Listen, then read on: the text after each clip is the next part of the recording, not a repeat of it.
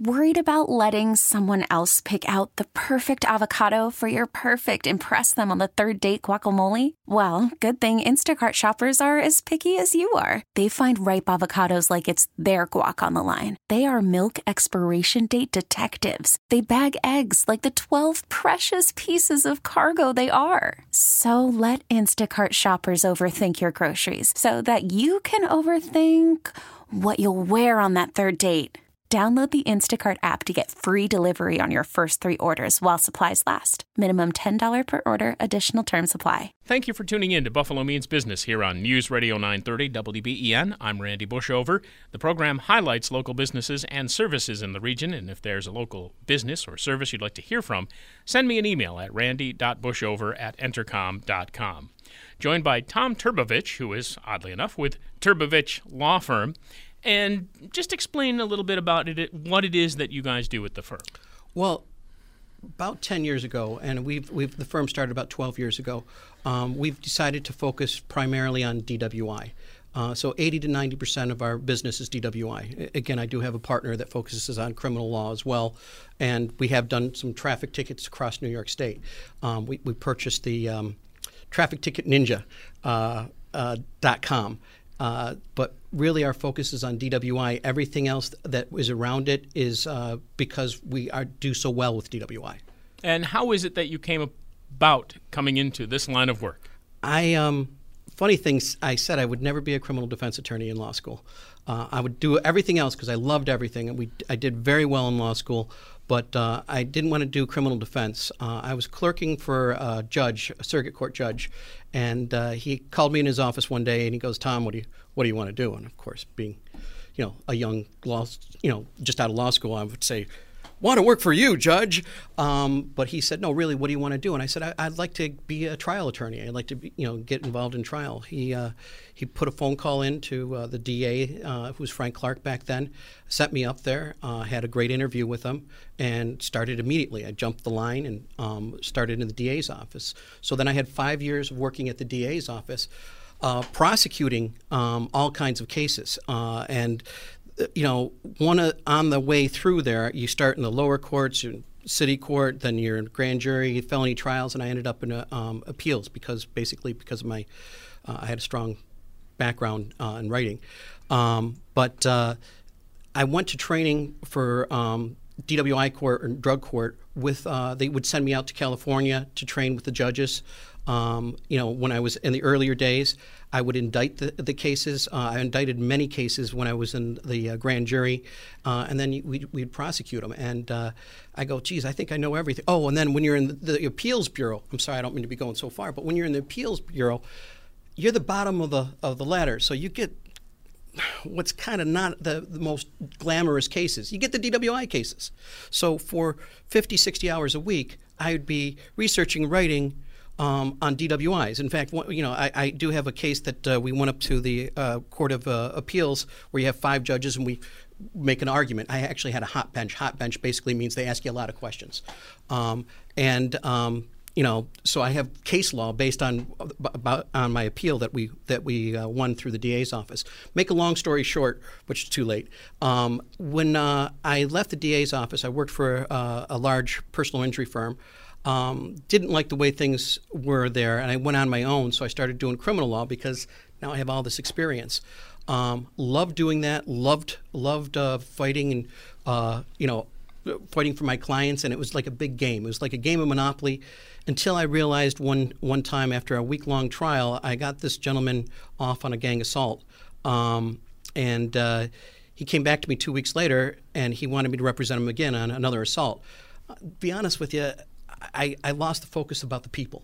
I was about the game. It was about the function. And I told the gentleman I couldn't represent him. About the same time, I had a very not, a standard DWI that this poor woman was going through difficult marital issues. She decided to drive home late one night because she was trying to discuss things with her friends, and her friends left before she did.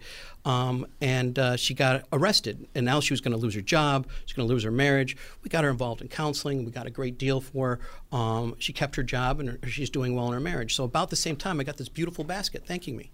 And I'm like, well, wait a second. I'm wearing a gray hat now instead of a black hat. For that gentleman that I was taking care of before, black hat. Don't get me wrong, my partner takes care of criminal cases and he does a great job. But I don't feel comfortable always wearing the black hat. I liked wearing the white hat at the DA's office, and now I like helping people with DWIs. Most people with DWIs don't have much of a history. Or if they do have a history, it's just DWIs. And they fall into two categories, either first-time foolish or they might have an alcohol problem. And either way, we can really help those people and make a difference. The law looks at them as criminals. I look at them as people that really should have a break. Speaking with Tom Turbovich, he's with Turbovich Law Firm here. And this is Buffalo Means Business on News Radio 930 WBEN. I started off the top by referring to you as you guys. And that is a big, important point for you because it's not just you, even though your name is on the firm. You have a bunch of associates working with you. I have two partners. In fact, one of them is Mike Siebert. Fantastic. I brought him on because I used to have a whole bunch of criminal cases that would come in, and I would just refer them out. And I said, you know what, Mike, why don't we work together? In fact, last year, Mike was recognized as one of the top 4 criminal defense attorneys in New York State. Outstanding, great person. If I ever got in trouble criminally, this is the guy I would go with. He's one of my partners. Another one of my partners was somebody who was a police officer for 20 years.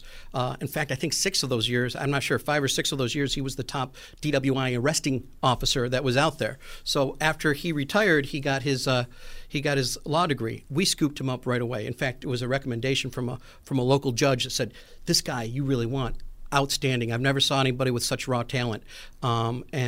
Together, we have over 60 years of experience in the field. There is no sole practitioner that can match that experience, the success record.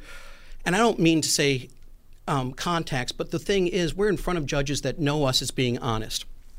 If you have a good reputation and you say what you mean and you mean what you say in front of these judges, you get a lot more credibility that goes with that.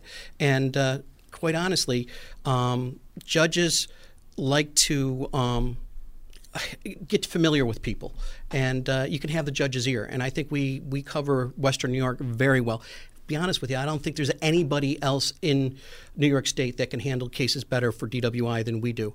The other thing, too, is if you have a sole practitioner, I know sole practitioners out there that don't even have a secretary. They will take every case that comes through that door. Each one of our attorneys only takes so many cases. We don't want to be a public defender. Not that there's anything wrong with them. There's some great public defenders out there. But you got to be able to spend the time on the case. You got to be able to educate your people. You got to be able to dig. And if you can't spend that time on the case, you probably shouldn't take that case. And I don't see other attorneys saying, no, I'm not going to take the case because I'm not going to turn away money.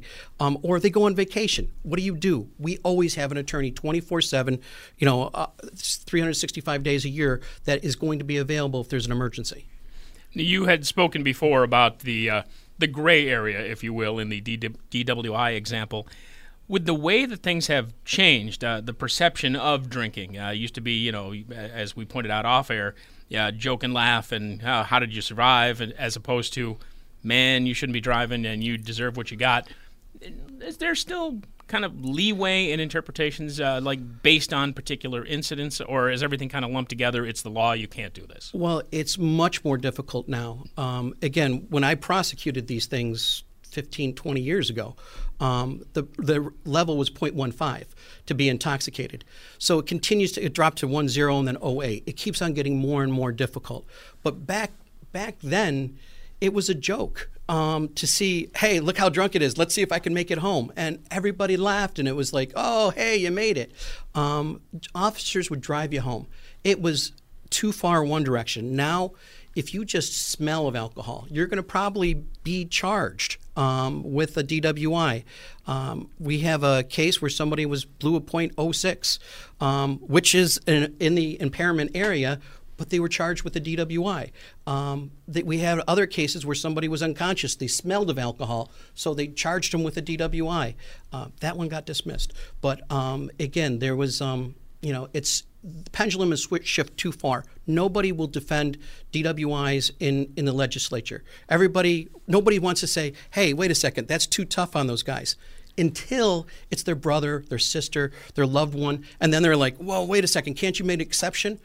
No, they keep on making it more and more difficult. In judges school, I have several friends that became judges, and they will teach them in judge school that you don't want to let these people go, because if you let them go, the picture, and they go kill somebody the next day when the drunk driving, their picture is going to be in the paper, and your picture is going to be right next to them, showing this is the judge that let them go. I don't see that kind of prosecution anywhere else with criminal defense. If you have a murder case and you have reasonable doubt, you win, or at least you should. On a DWI, reasonable doubt usually means a reduction. That's not the law. The law is they're supposed to, if you have reasonable doubt, it should be dismissed. But if you have reasonable doubt, now you can explain every one of the field sobriety tests, why somebody could fail them. And don't get me wrong, somebody can be totally trashed and falling down, and you get it. But I'm telling, when you're in that small area in between, you can explain a lot of this stuff away. But the reasonable doubt may take you from an aggravated down to a standard DWI, or a standard DWI to a violation impaired. It's a standard that's tougher, and it seems to be what judges are looking at. And a couple things before we wrap things up here with you, Tom. The number to get a hold of you if someone needs to use your services. Well, we're 222-2222. We got that. I had clients try to find me before. They can't spell Turbovich. It's TRBOVICH. So then we were known as the Turbo Team, because they can spell Turbo Team, the Turbo Team with a THE. But then we figured we'd get the number. People can find us. We always give our clients our cell phones. They can usually always text us on that, and if they need to get a hold of us after hours, because this can be scary stuff, we always are able to do that. That's also something that would be impossible if you were a sole practitioner. And WBEN, part of the Entercom family, and as part of the family, we do have the WGR radio team, which provides coverage of Bills and Sabres here for us. And along with them, you guys have a little campaign going, right? Yes, there's a charity that's out there that it helps children, even if they're adults now, that were abused as children, and we thought it was a good way for us to get some money to them and get awareness over to them. And we appreciate the radio station giving us an opportunity to direct the spotlight over to them. But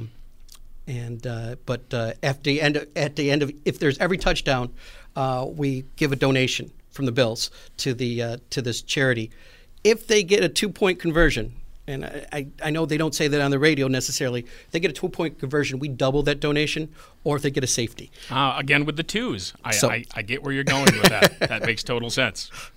All right. Well, appreciate it, Tom, and certainly a worthy effort, too, and hopefully we got the word out for you. 222-2222 or theturboteam.com for Tom Turbovich of Turbovich Law Firm. And this is Buffalo Means Business on News Radio 930 WBEN. T-Mobile has invested billions to light up America's largest 5G network, from big cities to small towns, including right here in yours. And great coverage is just the beginning. Right now, families and small businesses can save up to 20% versus AT&T and Verizon when they switch. Visit your local T-Mobile store today.